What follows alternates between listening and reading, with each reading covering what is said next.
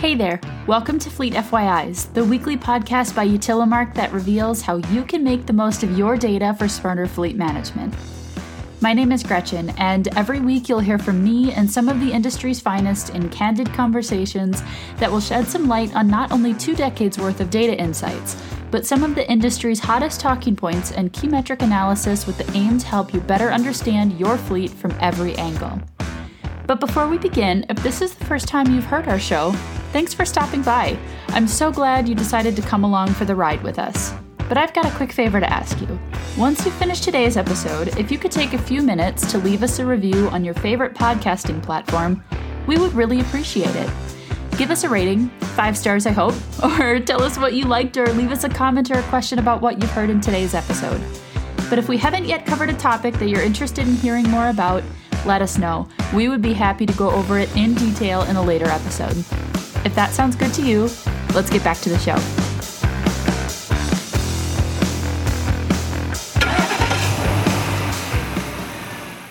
Hello, everyone, and welcome back to another episode of the Fleet FYIs podcast. Today's show is a little bit different as I am on the move in Louisville, Kentucky, here for the Utility Fleet Expo. And the exciting bit is I'm here with Michael Carr. And if you've spent any time on our blog, you'll have recognized him. He actually just published a piece on take-home vehicle policies and how actually the pandemic could have affected them or, made these take-home policies actually solidify in the minds of folks that are already using them.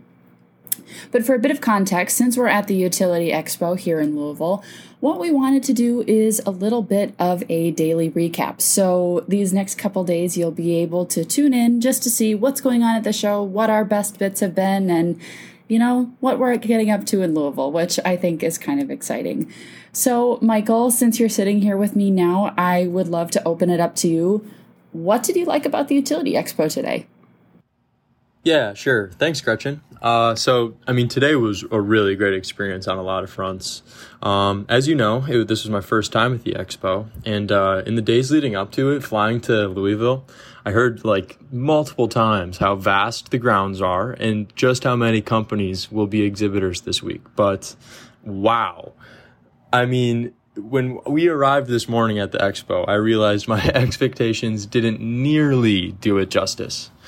The Expo grounds are huge, wicked huge. And it was amazing, just to see how many folks had come together to share insights into their products, services, and overall operations. One thing I kept realizing while walking through those indoor sections was just how many different pieces of equipment go into a successful fleet operation. There were amazing booths with very specific lines of product, from horizontal trenchers to just tractor treads. And this place had it all. I'll also just quickly share a humble brag that I was lucky enough to be taken up this was outdoors, of course, in the tallest boom truck at the show this weekend.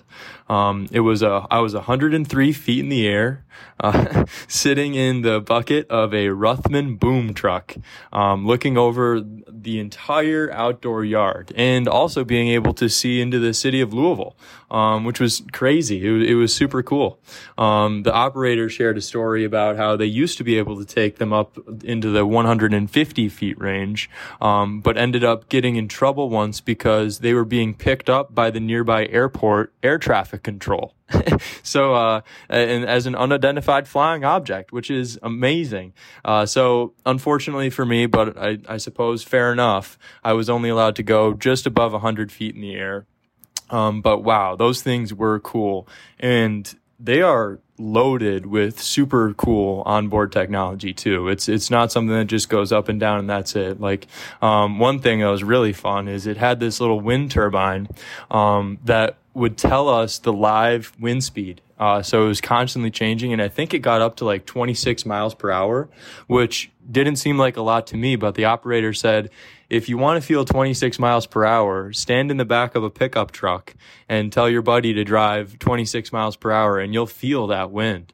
And this thing, it didn't move much at all. It was incredibly impressive to be up there and to look out over everything and just understand the sheer scale of some of these units that are being used. Got a great use case too as well. So he was talking about how a dam had broken and they needed something that could be parked on one side of it on the land and then go up, over, and then back down the other side so that they could do the repairs, all the while water was going underneath. So they used one of these Ruthmans to do that. And so it was super cool to not only experience it in a real life setting, but also to understand just how and where those things are used, to do things across the world. I also learned that Ruthman's a German-based company, and these guys had a faint accent, but it was great to chat with them. And they do shows throughout the nation, just along with everyone else that was there. Like, I mean, we saw so many vendors that all were carrying their equipment and showing off these beautiful machines, and it was just a great experience. I really enjoyed chatting with these folks who really know their stuff. And I am excited to go back tomorrow and learn more. And maybe I'll see a few of my friends that I met today. And I really am excited, and it was a great time. I am so with you there, Michael. Honestly, seeing you go up in that aerial lift, I think was probably the highlight of my day. I thought it was just so funny because for those of you that don't know, I tell people that I am a little bit afraid of heights if it is less than my wingspan in terms of the area that you can stand on. And they sent Michael about, I think it was 100 feet up in the air. And even just filming him going up in the aerial lift was a little spooky to me because I'm just there thinking like, oh my gosh, that's really high up. And I wouldn't have loved that, but it was really cool to see it done. And also a little bit spooky in terms of being that close to the airport and all of the logistics surrounding that. But cool that it can go that high.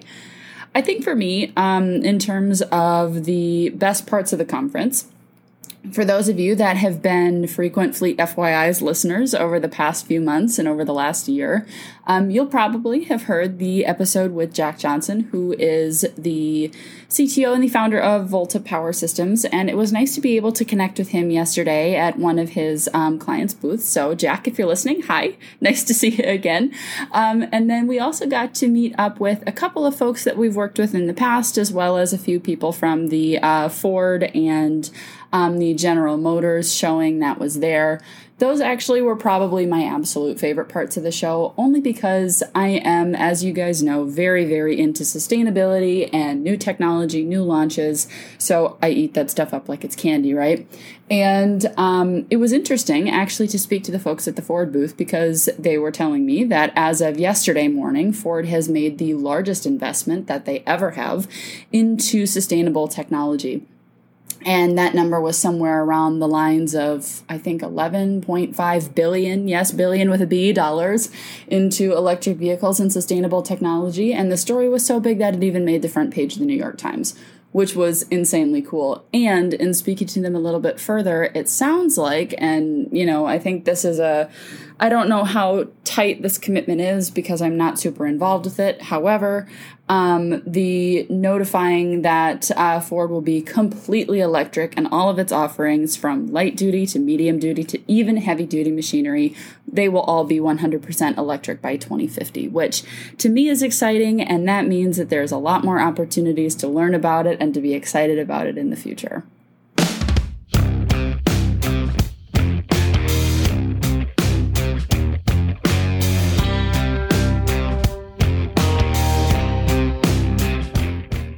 Alrighty, well, that's it for the Day 1 weekly recap. Make sure that you tune in tomorrow morning just so you can hear just exactly what we get up to today, which is Day 2 of the Utility Expo.